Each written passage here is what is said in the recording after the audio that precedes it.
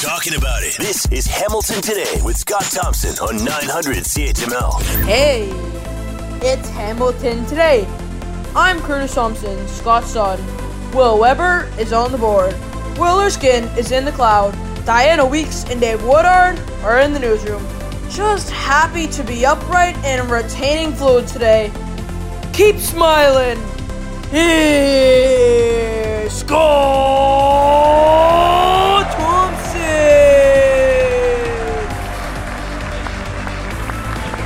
Yeah. It is 900 CHML. I'm Scott Thompson. It's Hamilton Today. Will Weber is on the board, and in the newsroom, Diana Weeks and Dave Woodard jump into the conversation. We would love to hear from you. Send us a note, Scott Thompson at 900CHML.com, and the phone lines are always open at 905-645-3221, star 9900 on your cell. Another jam-packed show. And lots coming up to update you on in the world, including the latest out of Ukraine. But, some great news. And you know what? With all the crap that's happening, in the world and so on, like we just get through a global pandemic and now this. Well, through it, endemic. Let's choose our words carefully, I guess. But we have to celebrate the victories when we get them. And the good news is today that capacity limits in Ontario have been lifted. The vaccine passport is no longer mandatory. And this is due to the great work that everybody's done across the province and the country to get vaccinated and get a handle on this. And keeping this pretty much to, a virus of those that have not been vaccinated. 914 in hospital, 278 in ICU. Phenomenal numbers. Keep it up. We're going to probably have the masking for a little bit. The Premier talking about post-March break for that. And, okay. So, but again, it's time to pat yourself on the back. And in the doom and gloom that we have, it seems, good job for Ontario. Good job for Canada. We have made sacrifices, and we have earned what we are seeing today in getting the numbers down and getting the people vaccinated up. So congratulations, take a bow. Good for you and your family and everybody else. We're going to get a local angle with this coming up a little later on when we talk to Dr. Elizabeth Richardson and get a bit more of a local angle on this. So anyway, it's certainly something we're celebrating in a world of doom and gloom. So let's not forget about that. And congratulations to everybody. Keep up the phenomenal work. All right. Obviously, the things in Ukraine just seem to be, the tension seems to be heightening. Interesting. We're going to talk about this a little later on. The Ukraine asking to join the European Union. What is involved in that? Is that as easy as what it sounds? Obviously, something that, and an option they're looking at. The sanctions continuing to bite Russia, shipping, flights, all being banned. The numbers are just phenomenal. 600,000 people have fled Ukraine. 13 kids have lost their lives that we know of. Civilian targets being hit, including a TV communications tower. And coming up tonight at 9 o'clock, U.S. President Joe Biden will give a State of the Union address. You could be sure this will be front and center. Mike, what's on your mind? What are your thoughts? I just wanted to say that for all these the businesses that are going to keep all the mandates, people should be telling them they're going to be opening themselves up for some lawsuits. So hopefully they're really careful, because that's one thing that nobody's really talking about. All these places that keep these, it's one thing when it's a provincial mandate, then legally they can have that mandate and not let you in without a vaccine passport. Once this mandate is gone, they're going to open themselves up for some civil litigation that may crush some more small business. You always think the government's got your back, but once again, they prove you wrong. Were you Joseph yesterday? What's that? Were you Joseph yesterday? Was I Joseph yesterday? No, never mind. I think one thing you have to remember is that when you have a private business, you can still determine who comes in and who doesn't come in for whatever reasons. Anyway, you know what, Mike? I'm not going to debate it. We'll get other people on the line to talk about it. Wow. Jesus, we're getting out of this thing, and people are still... It's like, relax. And by the way, I think I've heard of one business, and I'm sure there's many more, that are, talking about keeping the vaccine passport recommendation. But at the end, it's just more work and more money for the establishment. So if the profit margins and so many people are going to go out of business, I'm not sure why so many would do that anyway. So thanks for the call. Keep them coming. But, man, let's acknowledge where we are. And at least draw from what we've learned, rather than trying to create problems that are on the extreme fringes that really are not a problem to the average person in Main Street Hamilton. For the most of us, we're not getting into these kinds of conflicts. We're just trying to do our part and get out of a global pandemic as best we can and do what's best for our families and friends and such. So, again, as we come out of this global pandemic and enter whatever is next, whether it's conflict or what have you, there'll still be those that are on the fringes that are trying to pull us into a direction which does little to unite and more to point out how bad things really are, and that there's anarchy in the hills and the end of the world is coming. I think after 2 years in a bit inside a global pandemic, I think not only Canadians, Ontarians, Hamiltonians, but those around the world have got kind of sick of the extremes and are looking for a little bit more representation in their neighborhoods, which, probably pretty much represent the majority of Canadians on both the center left and the center right. Obviously, we're seeing what has happening in Ukraine with Russia and continually fortifying their munitions that are just outside of the capital and such. We're hearing of convoys up to 60K long of equipment that is lined up and ready to go. And tonight at 9 o'clock, and CHML will cover this live at 9 o'clock, U.S. President Joe Biden will give his State of the Union address, and no doubt Ukraine will be top of mind. Let's bring in Reggie Cecchini, Washington correspondent for Global News. He's with us now. Reggie, thanks for the time. I hope you're well. Reggie, are you there? Good afternoon. Reggie, how will this State of the Union address be different, considering the factor and what's going on with Ukraine?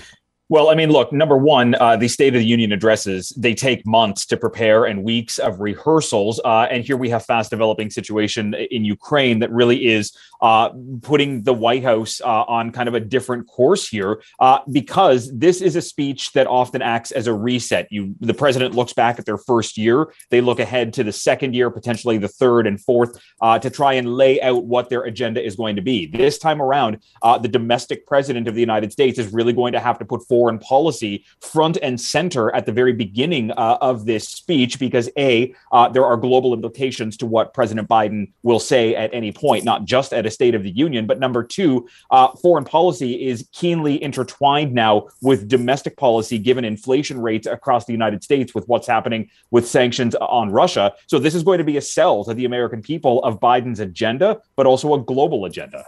How is this selling in America? Is this a uniting factor in any way?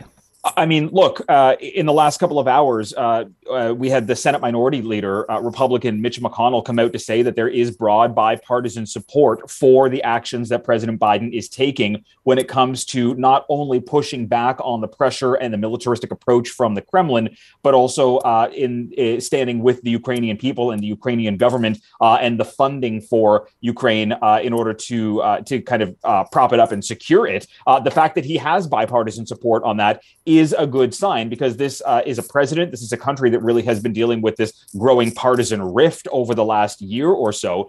There's still not broad approval for any kind of military action from the American public. But again, that's still not possible given the fact that Ukraine's not a NATO country.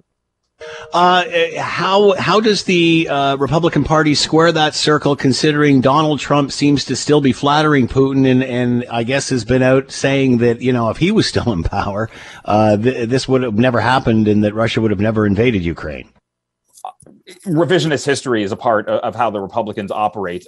It's also worth remembering that when Donald Trump was president, a part of his impeachment came from a phone call with Ukrainian President Volodymyr Zelensky, where he was trying to hold back military weaponry in order to dig up dirt on Joe Biden. I mean, Republicans ignore what happened when he was still in power. Well, at the same time, yes, there are Republicans standing by Russia. There are Republicans that are hesitant to push back on President Putin because they fear they may fall on the wrong side of Donald Trump or on the wrong side of the base. But there is still a majority of the Republican Party still standing by the Ukrainian people and understanding that this is a global conflict and seeing that Russia is in the wrong. Could this Ukraine conflict separate the Republican Party and finally push, to the side of sanity as opposed to Donald Trump? Anything is possible. There's a reality down here where whatever is happening in Ukraine and the sanctions that continue on Russia are obviously going to have an impact on the United States. We'll have to watch to see if the sanctions have an impact on inflation across the U.S., something that is, broadly supported, the sanctions broadly supported by the Republican Party, along with Democrats. When that starts to have an impact either on inflation or on debt prices in the U.S., do Republicans revert back to, well, this is a Biden problem now because he's dealing with things inappropriately? The way that the Republican Party sees anything on the global stage or anything on the domestic agenda is always approached at a moment by moment notice, forgetting what happened the moment prior. So can any Republican, any American justify supporting Vladimir Putin and this regime? I mean, that seems to go against every core American value, especially those in the South and those that may be that might be on the right. I mean, look, people who might be in support of the Kremlin or this kind of, violent military kind of overtaking across Ukraine, obviously standing on the wrong side of not just the Democratic Party in the United States and the president, but they're standing on the wrong side of the majority of the world who has issued wide condemnation for this ongoing issue that we're seeing across Ukraine. There will be Republicans that try to,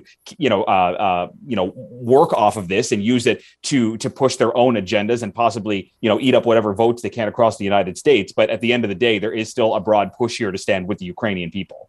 Will this State of the Union be all about Ukraine, or how do you decide how to balance this out and keep this on what the purpose of the State of the Union is all about? Yeah, I mean, look, this is oftentimes a half-hour speech, an hour speech, an hour and a half speech, depending on what president is speaking. This is going to be a powerful moment off the top.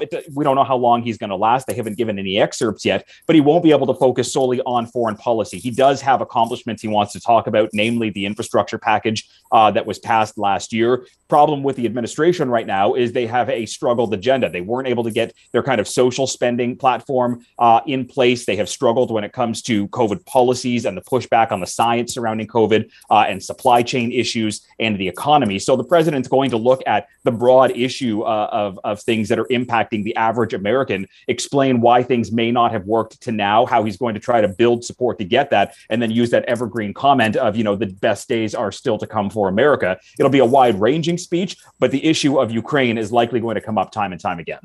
All right, can't let you go, Reggie. Anything on the Freedom Convoy, that going anywhere? Is that all a moot point at this point? There are fences up around the U.S. Capitol. There are no trucks in D.C. From what we understand, there were a couple of trucks that left California and it dissolved by the time it got to Vegas. Very few, if any, trucks are driving across towards D.C. There have been no, warnings by D.C. police or Maryland police or Virginia police about this. The threat is still there. It just doesn't look like anything's going to actually open up. Reggie Cecchini with us, Washington correspondent with Global News. Make sure you're watching tonight and at 9 o'clock, the State of the Union, and we will cover that live here on CHML. Reggie, as always, thanks for the time. Be well. Thank you. You're listening to the Hamilton Today podcast from 900 CHML. John is on the line. John, what are your thoughts? Hello, Scott. How are you today? Good, you? Very good. After listening to, and I listen to you every night on my way home from work, listening and hearing how much money that the Canadian government spends getting fuel from Russia, I think it's about time, and let's break down the political borders, and I don't care which party it is, we have to think about Canada, and if there's anything that this conflict has taught us and the pandemic has taught us, is Canada has to become more self-sufficient. Take that $360 million a year and let's get our own fuel. Let's build up Canada so Canada can help its allies, and the world will be a better place. And that's it. Well said, John. Thanks for that. Much appreciated. Obviously, you've heard of sanctions being introduced from pretty much all of the democratic world. Canada following suit with those. Everything from, vodka to ships going in and out of our waters and planes flying in and out of our airspace. Sanctions hammering the ruble, and now it's fallen to extremely low, below the U.S. dollar at this point. In interest rates sitting at about 20%. So this is very much starting to affect Russian citizens as they try to get cash out of banking machines and try to conduct their daily business. Let's bring in Eric Kam, professor of macroeconomics, monetary economics, and international monetary economics with Ryerson University with us now. Eric, thank you for the time. I hope you're well. Always a pleasure. I am. I hope you are as well.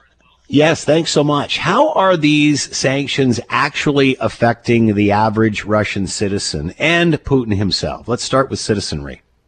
Well, the answer is this is very, very early days, and Russia is in a very, very luxurious position of having a lot of billions of dollars scattered around the world. I mean, I once said, and I may pay for this one day, that it's a very big money laundering operation, but in a sense it is, because it keeps billions of dollars in many different countries, in many different accounts, and they can access that money fairly easily. So in the early days, they're not going to be terribly affected by this. But if this starts to go on, if this thing drags out, the problem is that their currency is becoming worth less than the video from my first marriage, which didn't make it.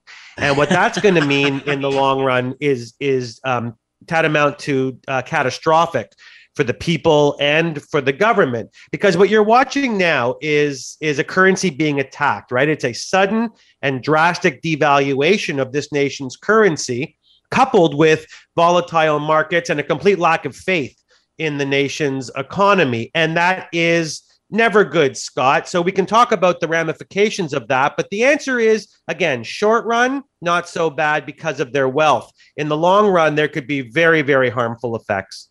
We're still seeing lineups at cash machines and such. Is this just the normal part of a conflict in that part of the world, or many are saying that's drying up?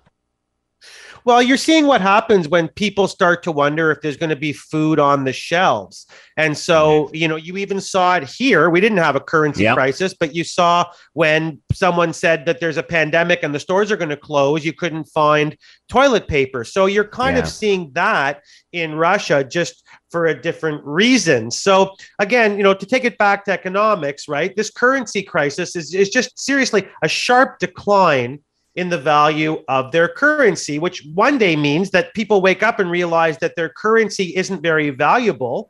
In other words, their purchasing power, or what that currency can buy, means very little. So what does the country do? Well, its first line of defense, of course, is it turns to their central bank and says, can you please, in the face of this devaluation, prop up our currency? Well, the central bank only has one lever to pull, right? It has to increase the interest rate. How does it increase the interest rate? It has to lower the money supply, and you hope that you can sell your currency for other people's currency and then keep your currency somewhat balanced, or at least you don't lose too much of its value. Well, so this selling off foreign currencies and you create capital outflows, this will work under normal circumstances. But as you know, Scott, this isn't normal circumstances. And countries right now are not willing to play the monetary buy and sell game with Russia. And that's really the crux of this, is you can support your currency as long as you have A, your own currency, and B, your own central bank, and C, trading partners. The problem is that right now, Russia is running out of trading partners.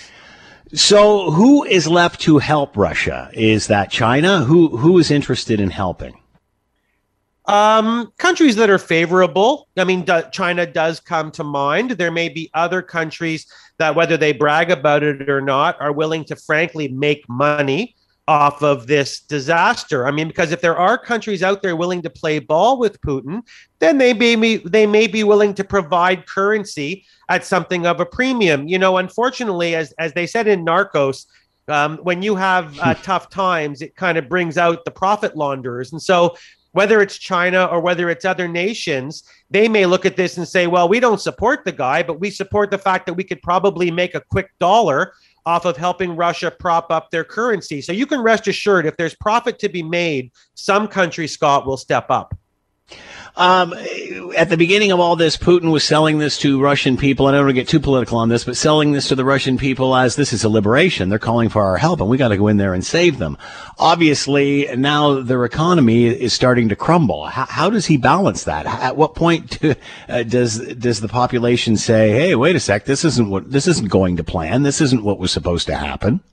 Well, that's right. So the only thing he has at his disposal is the prayer, the hope and prayer that he has a myopic population that is loyal to him and sees this Russian oligarchy as being worth the fight, as being worth going in and potentially overthrowing smaller, weaker nations. But again, you know, people tend to speak with their wallet and speak with their feet. And if their currency keeps going down, and things keep disappearing, and people's purchasing power keeps decreasing to the point where their money isn't worth anything. And before the good listenership says, yeah, but does that ever happen? It's happened in Argentina. It's happened in Brazil. It's happened in Israel.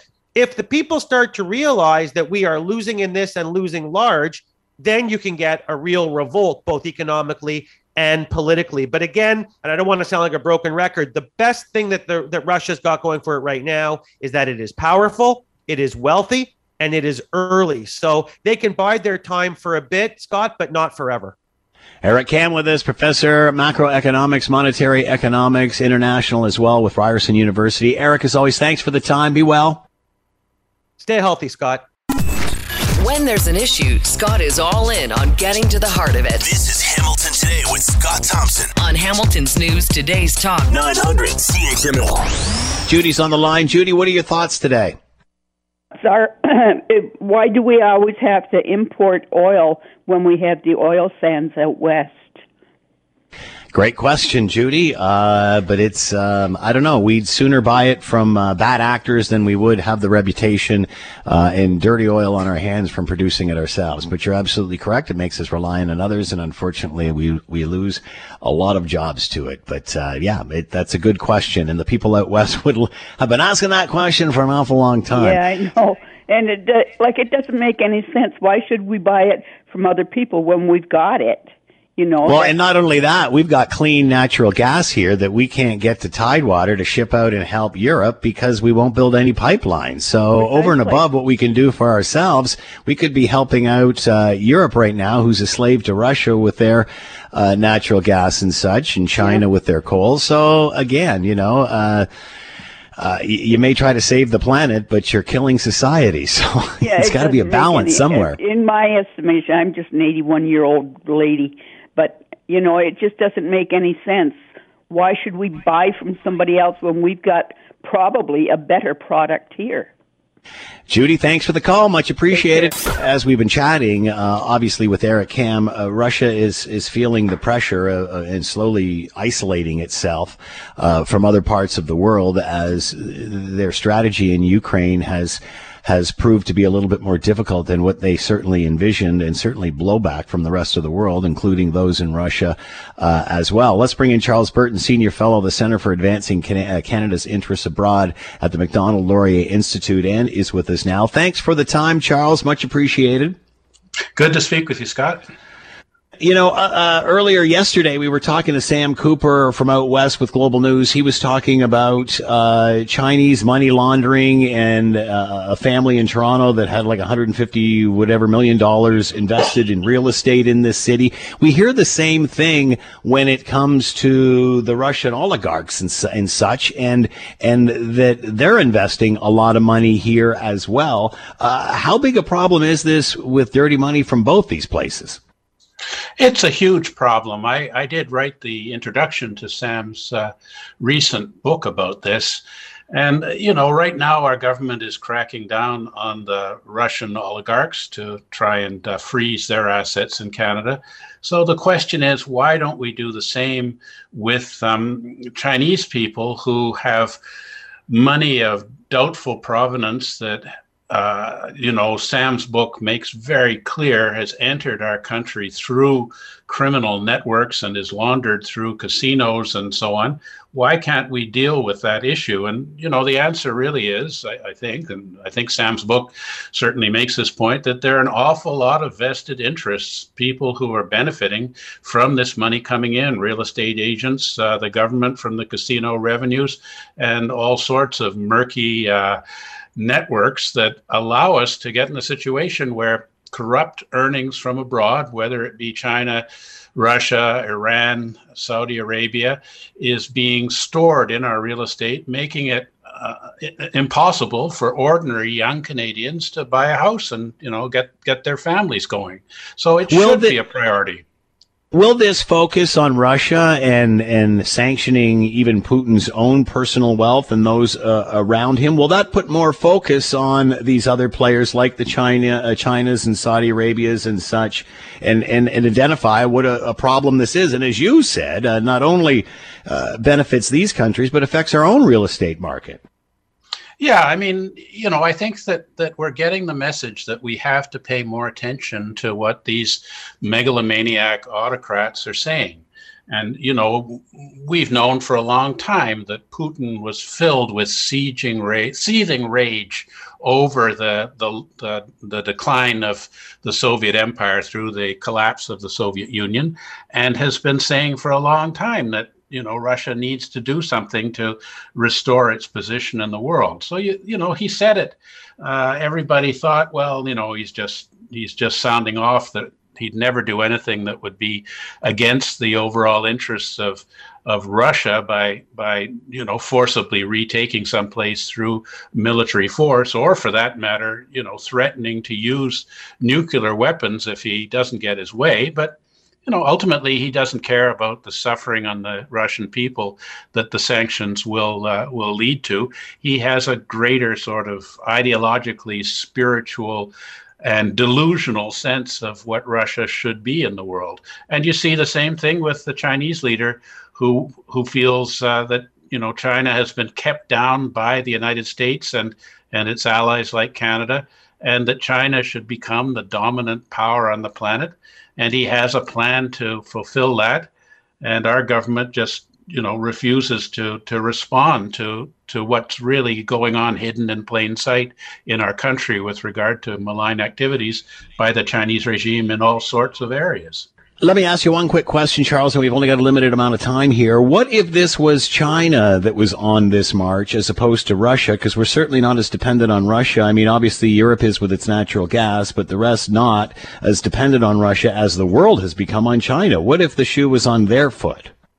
Yeah, exactly. I mean, what if China decides that it's time to go into Taiwan and to retake that democratic island where the people do not identify as Chinese?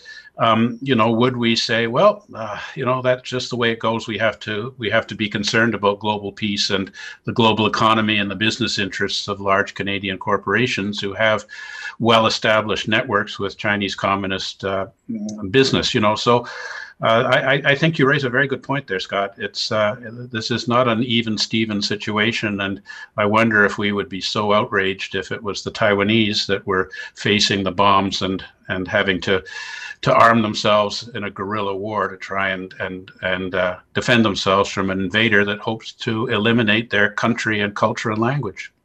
Good point. Charles Burton with us, Senior Fellow with the Center for Advancing Canada's Interest Abroad at the Macdonald-Laurier Institute, talking about the relationship between Russia and China and the conflict in the world. Charles, as always, thanks for the time. Be well.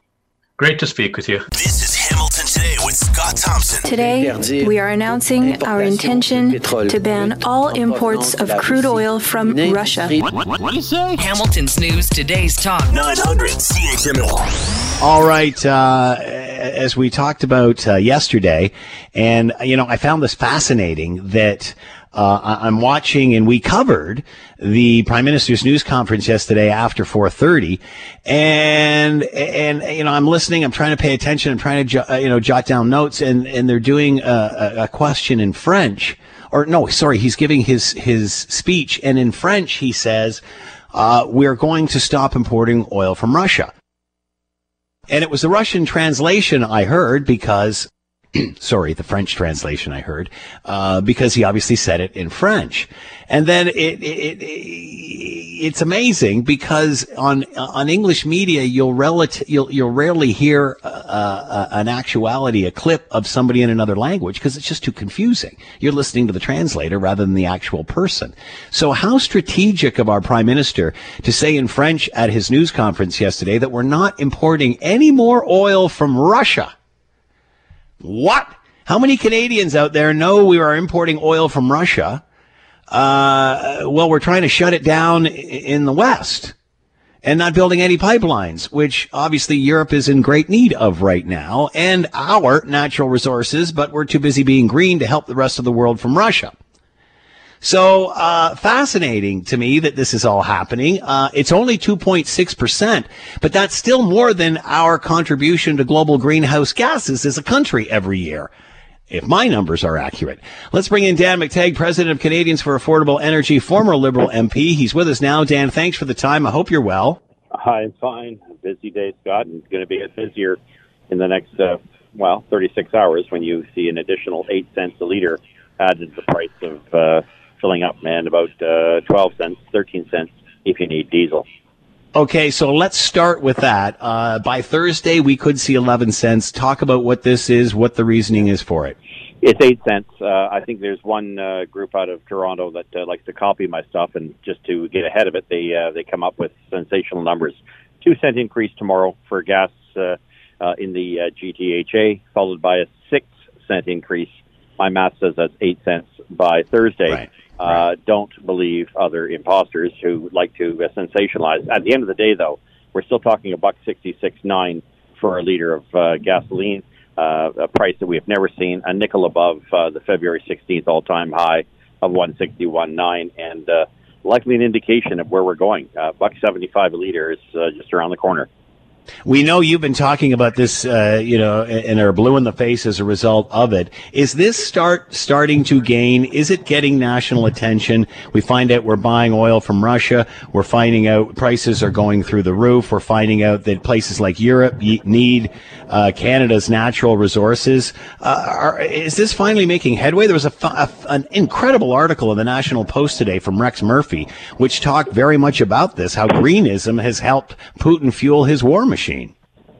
I think it is. I just think those who have been pushing the climate narrative to the extent that is denying Canada's ability to be able to produce energy, cleaner energy than perhaps anyone on the face of this planet, is running contrary to the narrative. And they're very well entrenched ideas. And you have to understand this idea of connecting the green policies of shutting down oil, shutting down gas, shutting down, believe it or not, even nuclear and coal, has led Europe to be enfeebled and really the plaything of Vladimir Putin. The argument being, of course, that it's really led to Mr. Putin being, emboldened to do what he's doing to the Ukraine. That aside, I think a serious adult discussion from people who can't afford to make ends meet, that tends to be a lot of us. The Angus Reid polling that you had alluded to yesterday, I think, is a pretty good example of where I think Canadians are at, and that it's shocking to most Canadians to know that we're actually importing oil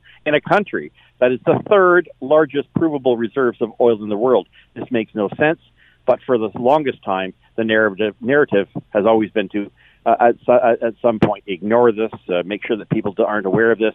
Reality, I think, is starting to bite, and with $1.67 a liter, I think there's a lot more people paying attention to the proverbial elephant in the room. That's global security of energy supplies, which Canada can provide a lot of, were it not for the fact that we've been loving the idea of blocking pipelines in this country. So how can Canada help? I mean, obviously you can't build a pipeline overnight. How can we help? And even if this conflict is quickly resolved, it certainly pointed out, as has the pandemic, the need to be self-sufficient. So what can we do? First item, Prime Minister Trudeau should be on the line with Biden saying, hey, why the hell are you importing 800,000 barrels of Russian oil a day? I see that Mr. Trudeau has taken two of my recommendations that I put on in a tweet a few days ago. One, to stop any importation of crude or crude products, of which we imported 378 million last year. And the second, that he took up, which was no longer allowing Russian vessels into international waters so they can deliver that 800,000 barrels of oil to woke California and woke Washington State that hate Canadian oil but have no trouble with Russian oil. I think that's the conversation the Prime Minister has to have with Joe Biden and say, look, we need to restore the idea of energy security. That goes hand in hand with global security. And without that, we're going to continue to see not just the Vladimir Putins of this world, but the Irans of this world, the Chinas of this world, playing games and playing havoc, knowing that they can pull the trigger anytime, attack a country mercilessly, and there'll be very little in the way of response. We don't want to give these folks the means for them to further destabilize our world. And we certainly have seen where lack of self-sufficiency has gotten us with a pandemic, and now we're seeing that with conflict. So how many more examples do we need here? Dan McTeague with us, president of Canadians for Affordable Energy, former Liberal MP, talking about Russia's grasp on the world because of its energy reserves and what the rest of us need to do. Dan, thanks for the time. Be well. Always a pleasure. Thanks for having me, Scott. Cheers. You're listening to the Hamilton Today podcast from 900 CHML. We were talking about this earlier, considering what's going on in the world, and, we're trying to get out of a global pandemic, and now we're seeing the conflict with Ukraine, and my goodness, where does it all end? But, I think today is a very important day, and it's time that, in the city, in the province, in the country, we stop and just pat ourselves on the back for what we have accomplished here, because obviously with today being March 1st, we are seeing another step forward in reopening with mandatory capacity limits and vaccine passport certificates becoming a thing of the past. Masking still recommending that, although there's rumors floating that may change after March break and such. But, when you think about it, in under 1,914 in hospital today related to COVID, 279 in ICU, compared to some of the numbers that we've talked about even a couple of months ago, 6 months ago, a year ago, what have you, and not to mention the great uptake in vaccine, we have come a tremendously long way. And kudos to everybody in the Hammer, both citizenry and those in the healthcare industry that have worked so hard to get us where we are. And today is a day, believe it or not, that we should be patting ourselves on the back for all that we have done to get control of this global pandemic and get to where we are, where we can do this. That being said, let's get a local angle of our situation in Hamilton and bring in Dr. Elizabeth Richardson, Chief Medical Officer of Health for the City of Hamilton, and with us now. Doctor, thanks for the time. I hope you're well. Thanks, Scott. I am. I hope you are too. What remains, yes, thank you. What remains the biggest challenge for Hamilton in regard to this virus moving forward at this stage? My goodness, it's almost 2 years if you count March break to March break. What are the challenges that still remain? Yeah, Scott, I just wanted to say, I thought you said that so very well. The work that Hamiltonians have done across our city, whether those are small businesses, when you go back to the beginning and we had people on the front lines and grocery stores and drugstores and all those sorts of things, continuing on in the face of what we didn't know much about at all. And as many of us stayed to work from home or unfortunately had jobs that we couldn't go to the day where we've gone through a vaccine program, we've had people following the public health measures, the ups and the downs of the different waves.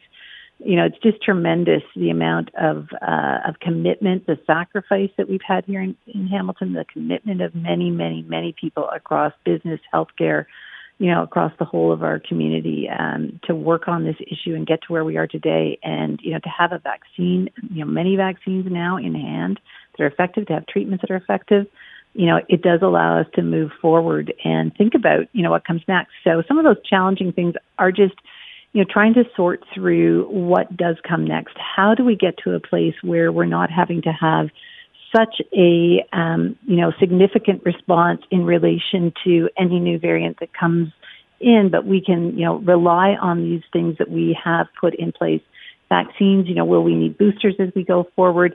Will we need some level of control measures as we go forward? So you think about masks, for instance, and you've heard Dr. Moore speak to this about, we are looking at masks. We're looking to hopefully lift those masks in the coming months. But then might we need to go back to them come fall, and maybe need to take a few more infection control measures. But can we, stay away from where we've been with having to have such a great level of response? So figuring out what those potential futures might be, getting ready for them, and figuring out how to do that in the way that provides the best protection, but the least, additional consequences from this pandemic, that's certainly a big part of where we find ourselves now. As a chief medical officer of health, are you confident in loosening some of these restrictions and opening things back up? Are you comfortable where we are to be doing this? Yeah, I definitely am. And on a couple of fronts. One is just our vaccination levels are very good. We know these vaccines work. We know the impact they've had. We've seen it in the waves. We know that we can use them for those who are particularly vulnerable, like in our long-term care settings. We've done a lot of work with our congregate settings across the board around infection prevention and control. They're well accustomed to the use of PPE, masks, gowns, all those things, and the measures that need to be taken. There's been a lot of attention to making sure we can shore up because it gets very busy in those settings if you do have an outbreak that goes on. So we've done lots of work across multiple sectors. And I think, people are really well accustomed to what it is they need to think about when doing their own personal risk assessment and what measures they can take to make a difference. Staying home with your sick is a big one. I think that one might be one that, from a work perspective, as we move forward, that people really need to take to hand. Business does, individuals do, and that's why sick pay continues to be such an important part of what needs to continue to be put into policy and into effect so that workers can stay home when they are sick.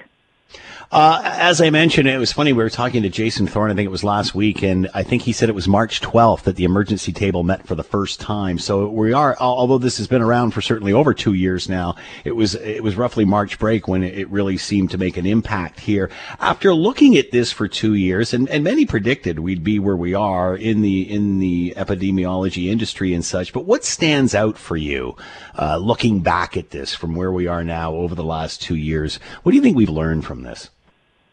Well, we've certainly learned a lot. We've come together across, many systems, across communities to manage these things. We've learned a lot about the social determinants of health, as we call them. We've learned about the impacts on equity-seeking groups, on racialized populations, on people who are, sicker because of those determinants and are liable to get sick because of those determinants. And I think that's been particularly an important piece.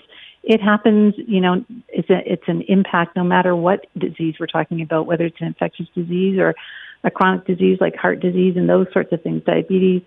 But it's really driven those home. And I think figuring out how to continue forward in the really important work at, address those inequalities, addressing those systemic barriers is something that's really going to be our work for, years, if not decades to come. But as well, those really, really challenging moments when we had large outbreaks at the beginning in some of our retirement homes and long-term care homes, and just, the impacts that we're seeing on their residents and as well on their staff, the challenges, the fear, not knowing what we were dealing with in those early days, those were very challenging. And then the speed of the Omicron wave. And having to rely on vaccines and get them out as quickly as we could and mount that response over the course of about 10 days from, less than, sitting around 1,500 doses a day to up over 10,000 doses a day. It was really quite remarkable. So those are just sort of three key highlights, but there have been so many great things. The work that we did with the Chamber of Commerce, the work across the healthcare system, our healthcare system partners have just been amazing in their response. Dr. Elizabeth Richardson, Chief Medical Officer of Health for the City of Hamilton, talking about the reopening we are experiencing today and just where the thoughts are after 2 years of this. Doctor, thanks so much for the time, as always. You've always been available to us. We greatly appreciate that, and certainly pass along to all the staff how much we greatly appreciate everything that you've all done for Hamiltonians over the last couple of years. Be well, Doctor. You too, Scott. If Scott Thompson isn't satisfied with an answer. He'll delve into the issue until he is. You're listening to Hamilton Today with Scott Thompson on Hamilton's News Today's Talk 900 CHML. A lot of people touched by all of this, and it's amazing how the rest of the world has finally responded to this aggression, and I think that's something that Putin greatly underestimated. I think he thought that Ukraine would lie down, similar to Crimea, and that would be it. And that's certainly not the case. And Ukraine winning support from all over the world, especially their president, for his heroic stance in all of this. But how can we help out on a local level? Obviously, Ukraine population in this city, and a lot are extremely concerned about what is going on. Let's bring in Konstantin Shiwely, President, Ukrainian National Federation of Canada, the Hamilton branch, and is with us now. Konstantin, thanks for the time. I hope you're well. Good afternoon, Scott. Thank you very much. Considering the circumstances, I am. Thank you. Let's start off right away. Locally, what can we do? What are the local associations and Ukrainian associations and such? What can we do on a local level to help out here? Currently, on a local level, the various Ukrainian organizations in Hamilton, including the churches, the various churches in Hamilton, are collecting donations. There is a humanitarian relief appeal that's been set up and established by the Canadian Ukrainian Foundation and the Ukrainian Canadian Congress, where donations can be made, where we can help out with the humanitarian effort in Ukraine. And what is your website for the Ukrainian National Federation of Canada Hamilton branch? It is unfhamilton@outlook.com.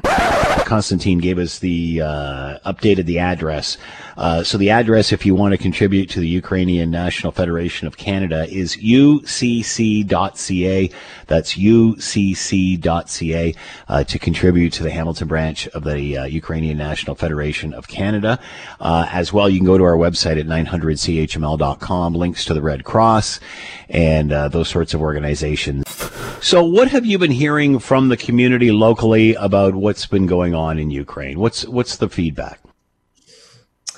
There is still a sense of abandonment. As Russia pushes forward, we can see the outpouring of support from the Western allies, but we're still standing by and watching as innocent civilians and civilian infrastructure is being bombed and destroyed and people are being displaced. Obviously, we hear that the reason that there isn't more support militarily other than just equipment and such is because Ukraine is not part of NATO. What are your thoughts on all of that and why they're not? Well, Ukraine may not be part of NATO, then why are we supporting Ukraine now? There's obviously a threat involved here. And had we acted earlier, as we are doing now, we might have deterred a further incursion by Vladimir Putin and his regime. Unfortunately, he's called our bluff and he's gone further into Ukraine, and it's caused unnecessary suffering on a very wide scale. What is the relationship, or was the relationship, between Ukraine and Russia? Because we hear that there's separatists and some that don't want to be part of Ukraine, would rather be part of Russia. Yet we hear others that are saying, you're killing our brothers and sisters here. What's it like for civilians that are from both these countries who have families that are a combination of both? What's the relationship like between these two countries prior to this? Well, historically, the Ukrainian population has been oppressed by the Russians. This goes back hundreds of years. And the main threat to Vladimir Putin, why everybody asks, why is Putin doing this? And it's not because of power grab. It's not because he needs money. It's because he fears the Ukrainian identity. And this is nothing short of a genocide against the Ukrainian people. As we are indigenous to the land, we are natives to that land. 1,000 years ago, where the Russians are currently, there was nobody there. So it is a real threat to the Russian people themselves if we tell them they didn't exist, they come from us. So the fact that families are on both sides of the border doesn't help. But this is displacement over centuries of Ukrainians being shipped out to the gulags in Siberia, being persecuted for speaking their language, for speaking their mind. and they've been replaced with Russians. These are actual Russian people living in Ukrainian lands where Ukrainians once lived. Was the community surprised at the speed and the action that Putin took, or did they see the writing on the wall and knew this was coming, could see it coming? Ukrainians knew it was coming. The Ukrainian diaspora knew it was coming. The telltale signs were there. And Russia didn't just invade. Russia invaded 8 years ago. They're just pushing the gambit further. And Putin, as a poker player, would go all in, has put his chips in the middle of the table, has shown his cards, and it's hard to say he's going to back out and end up with nothing. So it's more dangerous now than it's ever been, especially considering he's activated his nuclear deterrent. And again, I mentioned before through the media that if we wait for him to go further in to Ukraine, it's too late. And if we wait again for him to use a nuclear weapon, I have no more to say after that. How do you think this is playing in Russia? We heard that there's been protests in Moscow, that thousands have been arrested. Do you think they were planning all of that? Do you think that they were expecting all of this? They didn't think that. I don't think this is what they bargained for. Well, if you look at the protests in Russia, the contingent of the protesters is mostly a younger group of people, and they're brutally crushed. And those protests are dispersed. The protesters are beaten. They're put in jail. And it's not fair to them if they're the ones protesting against what their regime is doing. My question is, where is the Russian community outside of the Russian borders? We have a Russian community in Canada. We have a Russian community in America. And why aren't they protesting in front of the embassies and the consulates? Their image is being destroyed on an international level by one individual and his small group of cronies.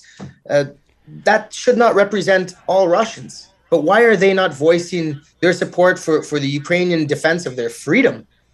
If they're silent, if they're not against it, they must be for it. So I'm really looking as to why they're not being more vocal about what's going on in Ukraine. Konstantin Shchiwely with us, President, Ukrainian National Federation of Canada, the Hamilton branch. You can search them on the web and make donations through there. You can also follow our links on 900 CHML and contribute that way. Konstantin, thanks so much for the news. Much appreciated. Be well, and our support is with you moving forward. Our prayers and thoughts. Good luck.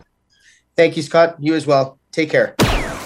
You're listening to the Hamilton Today podcast from 900 CHML. We certainly know what is going on in Ukraine and Russia's invasion of, and how the rest of the world is responding to this. It just announced a little earlier on that the European Union is united against Russia. That is their latest statement, and planning to support Ukraine, as we know that Ukraine trying to get into the EU.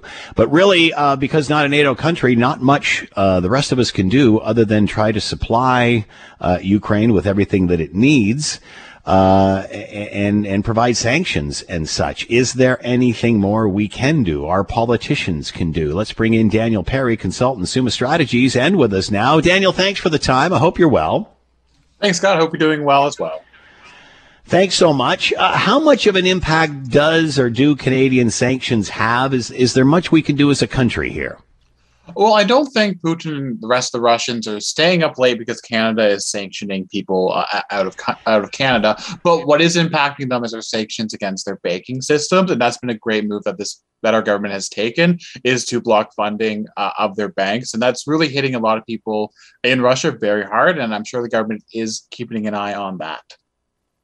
It's interesting you bring that up, because of late we've been talking to many experts, whether it's Russian or Chinese oligarchs that are investing and storing money in Canada, whether it's on the Bridle Path in Toronto or out in Vancouver some way. But it seems that for the most part, government has been lax in really addressing any of this. Has this changed this? Will this focus on Russian dirty money be focused on every other country that's doing it? I think right now for the government, their focus is just on Russia. I really hope they do crack down on dirty money in general, just because that's not money we want circulating through our country or other countries as well. So I think this creates an opportunity for the government to dive a little bit deeper into foreign funding and kind of looking at that. Will we? That is a great question. It's a hard one to answer just because the government's hands are very tied right now. I also think right now is not a time for the government to overpromise. They've done a very good job so far, knock on wood, of focusing on the issue, which is Russia, and not trying to be all things to all people, which they traditionally like to do. So I think for right now, they're just going to be focusing on Russia and trying to prevent this war. Good for our federal government to be hyper-focused on this event right now, considering what happened just a few weeks ago. Yeah, it's been honestly almost like the adults are back in the room instead of letting this go on for 3 weeks without actually touching anything like they did with the occupation in Ottawa. They've really. It's funny you should say that. It's funny you should say that, Daniel, because I remember I said about the first day or two or three into the Russian invasion of Ukraine, it seemed that the Prime Minister had spoke more in that first couple of days than he did in the entire 3 weeks of the Ottawa occupation. Well, it really seems like he's come out of witness protection. That might also just because Parliament's back. He's preparing to write his budget as well as his re-election speech inside that budget. So I think there's just a lot of things going on. Plus, there's some personal connections inside of his government to the Ukraine, as well as Canada has the third largest Ukrainian population behind, of course, the Ukraine and Russia. So there's a lot on the line for him, where I don't think he felt the same way about the convoy when they were rolling into town. Also have the third largest energy reserves. Is there any chat of becoming more self-sufficient? As we hear the Prime Minister say yesterday, we're not importing any more oil from Russia, albeit a small amount. Many are questioning why we're importing any from Russia or anywhere for that meanwhile we cripple what is happening out west. We've seen with COVID-19 the need to be more self-sufficient. Now we're seeing it with conflict in energy and Russia and Europe and such. Is this going to regenerate the conversation about our energy policy? I think conservatives are really banking on that because that's one of the first punches they threw coming out of this crisis. That being said, I think the government's going to look into it, but at the same time, they're very focused on a green recovery and looking to boost our green tech sector. So I wouldn't put much faith or even that much money into the stocks of the big oil companies given this government, because I don't think upping production will be something this government is looking to do, even though we are proud owners of pipelines. Is this not going to change the discussion in any way? Because clearly, if we could ship them green technology to keep them warm through the summer, we would do that. Should we be shipping them wind turbines on barges, or should we be shipping them liquid natural gas? I think when it comes to Canada's energy and what we're doing, we should, again, like you said, focus domestically. I don't think this government has an appetite to really kind of dive too deeply into it, just given the politics around energy policy right now. So when it comes to what we should be doing, we should be supporting domestic production and be able to help Canadians so that we can be self-sufficient. I don't think that the government will be looking to further this conversation just because they don't have a good track record when it comes to making our energy folks happy, especially when they're trying to force Canada down this green recovery, either through wind and whatnot. So I think we're going to see a tough conversation that should be happening. And I think the opposition parties are going to be trying to pounce on that conversation and box the Liberal government into a corner on it. Will they have a choice simply because there's maybe no other option at this point? There's always an option for this government to hide. Don't give politicians credit to sidestep the questions there, Scott. I think that we will. I hope we see a conversation. I'm not very inspired or thinking that we will be seeing one, just because I don't think it's a conversation the government wants to be having right now, to be frank with you. I think they're very focused on trying to control the narrative, and I think that's what they will be doing around our clean tech and our oil productions as well, and really trying to sidestep any questions. Daniel Perry with us, consultant, Summa Strategies, talking about how we handle the situation in Ukraine with Russia's invasion coming out of a global pandemic and specifically energy. Daniel, thanks for the time as always. Be well. Thanks, Ed. Let's find out more about the relationship between Russia and Ukraine and its history. Bring in Robert Austin, Associate Director, Center for European and Russian and Eurasian Studies, University of Toronto, and is with us now. Robert, thank you for the time. I hope you're well. I'm totally well. Great to talk to you, Scott. This is a fascinating scenario because I've heard some people say that there's no love lost between Russia or Ukraine at all, and then others saying that the families share borders, Ukrainian, Russian friends, family, whatever meet. What is the history of Russia and Ukraine? What is the relationship between the citizenry of these two countries? Well, Scott, that's a long question, but a good question. I think one has to conceive of a relationship that has, had its ups and downs, but it's largely been one that's friendly. You think about Ukraine at least in the 20th century perspective, sitting inside the Soviet Union, very much integrated in there, but always having on its mind independence, for example. And I think that, the Ukrainian independence idea is always with us. I think it gets emboldened if you think back to 1985, and many of your listeners might, to the Chernobyl catastrophe, where I think Ukrainian nationalism really got part of its, let's say, start, at least in the 20th century context. And right now what we're looking at, I think, is largely an invented crisis, because this is something that the Russian president has decided on his own, and it is largely, and again, I say largely again, to me, manufactured in many ways, because the narrative he's pushing is, by any stretch, totally wrong and actually an enormous pack of lies when he tries to define the relationship between Ukrainians and Russians. What is the difference between this invasion of Ukraine and the invasion of Crimea? Because it seems that Putin underestimated the reaction from Ukraine, whereas with Crimea it seemed relatively easy from our standpoint. What's the difference between these two? Well, I think the international context has changed a lot. 2014, a new government came to power in Ukraine that actually started to pursue a course that Putin couldn't manage. Up until then, he had enough influence on Ukraine not to fret too much. But in 2014, you see voting patterns shift. You see a much more decisive interest in European integration. And also 2014, you see a much more, let's say, obvious fear of Russia or anti-Russian aspect. So 2014, with Crimea, we found ourselves kind of caught blindsided. I find also that is in and of itself a bit odd. But it wasn't just Crimea in 2014. Again, that was also these eastern territories, as he calls breakaway republics. They're hardly that. That's just simply occupied territory. But from the West perspective, we found ourselves caught out by that, and there wasn't much to do. And we did impose sanctions, and those sanctions obviously haven't meant much, because we find ourselves in 2022 with something different. And the other thing, Scott, I want to mention is that, the idea of Ukraine and NATO, that's born of 2014. Because up until then, Ukrainians, they were much more pro-EU, European Union, than they were pro-NATO. On that note, we saw just a couple of days ago the Ukrainian president wanting to join the EU. EU has come out today and said that they support Ukraine and condemn Russia. What does this mean? And again, why isn't Ukraine in NATO? And what's the chances of them getting into the EU?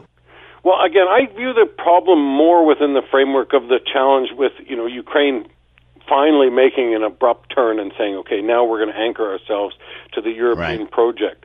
That, to me, is the crux. I view NATO as more something Putin puts out there because somehow that becomes more sellable or palatable to his own domestic audience. Because much of what he's doing, by the way, is for a domestic audience as opposed to anyone else. The EU, I'm glad they're stepping up to the plate. They could have said that 10 years ago, but to me, that's the gestures that we see from the EU, at least in saying, okay, we're going to consider you as members, strikes me as a bit theatrical, because Ukraine still has to meet certain criteria to join the EU. But nonetheless, it helps, for sure. But, we often forget that this started happening in 2014. We've got 8 years of Russia, putting enormous pressure on Ukraine, and Putin pushing a narrative that essentially denies Ukrainian statehood. And this is totally false. And moreover, his goal seems to be the elimination of Ukrainian sovereignty, to say nothing of what he would do with the Ukrainian president. Putin we see more and more isolating himself from the rest of the world as others pick up the cause of Ukraine. Where does this leave support from China? Will China help Russia out here? How do they view each other? I think that the relationship is complicated, and I think that China will show a degree of pragmatism here.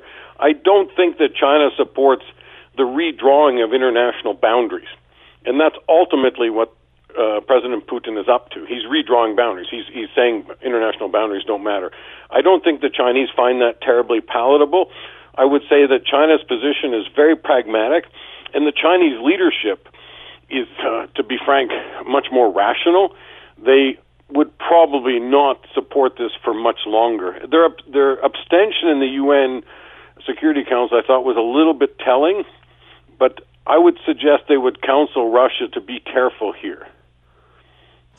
Many have said that Russia laundering money through Canada, China as well, and we certainly know what our relationship has been with China. Any concern that China will turn like a Russia? And if this was China doing this as opposed to Russia, how different would the situation be?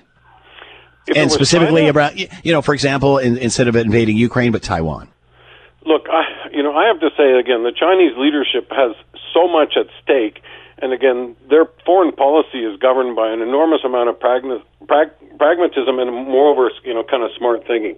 I would highly doubt that the Chinese leadership would see any net gain from an invasion of Taiwan, for example, which, by the way, would invite a much more, robust response from the West than the response that we've given Ukraine. So again, I consider the Chinese leadership too invested in the existing international order to try to overturn it. Putin has basically said, and he said this a long time ago, Scott, he said this in Munich more than a decade ago. He said, the existing security arrangements in Europe are unacceptable, and he also made it clear that the relationship with the West, and that's in a quote, is ultimately incompatible with Russian security interests.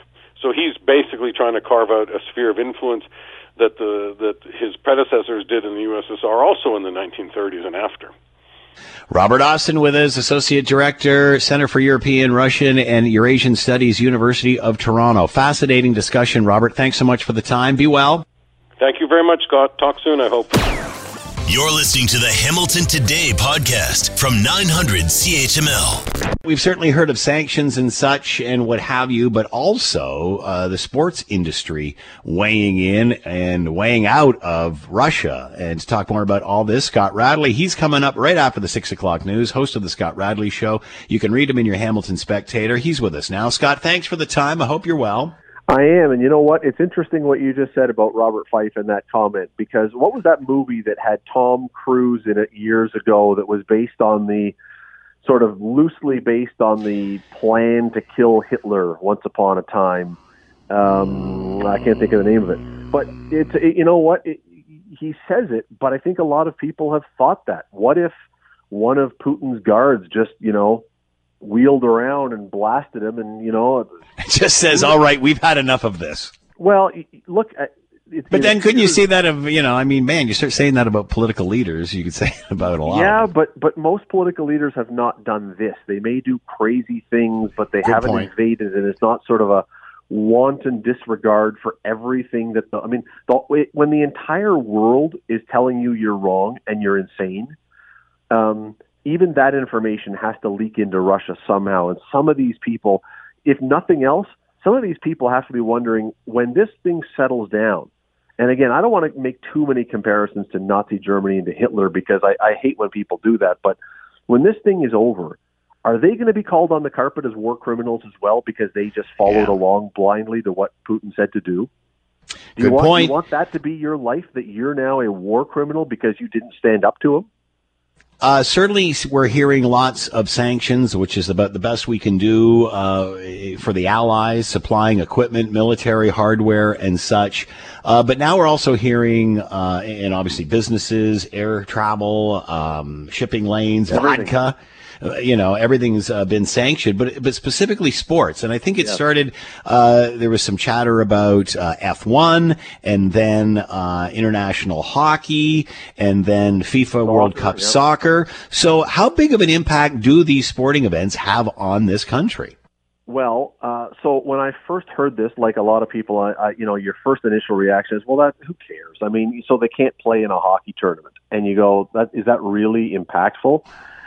Keep in mind one thing. Remember the Olympics in Sochi? It was the Russians, through their government, who had an institutionalized doping plan. Like that whole movie that's on Icarus, that's on Netflix, about the Russian government-sponsored doping thing.